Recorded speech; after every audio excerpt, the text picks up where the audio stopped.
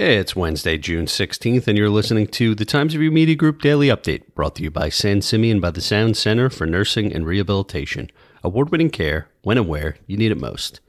2 people were injured when a boat exploded Tuesday afternoon at a fueling dock at Safe Harbor's Greenport Marina, sending 2 people into the water, according to a Southold police release.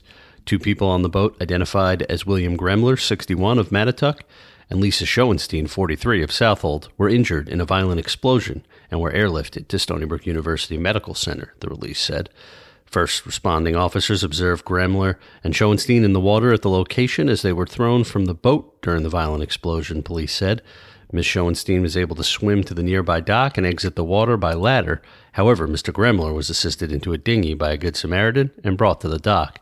A preliminary investigation by Southold police revealed the explosion occurred shortly after Mr. Gremler finished fueling his 29-foot Lours and started the boat's engine. They were airlifted via Suffolk County Police Department helicopter with undisclosed injuries.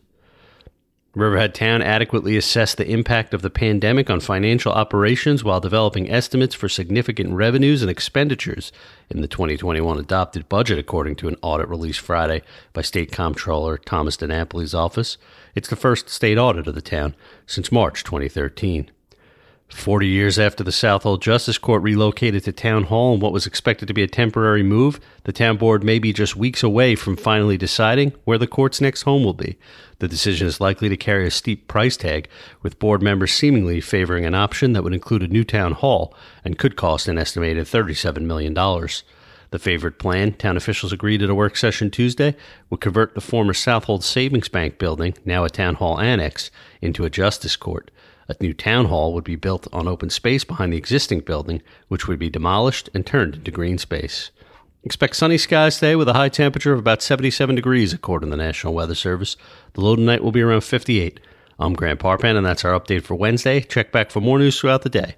Once again, today's report was brought to you by San Simeon by the Sound Center for Nursing and Rehabilitation. Award-winning care when and where you need it most.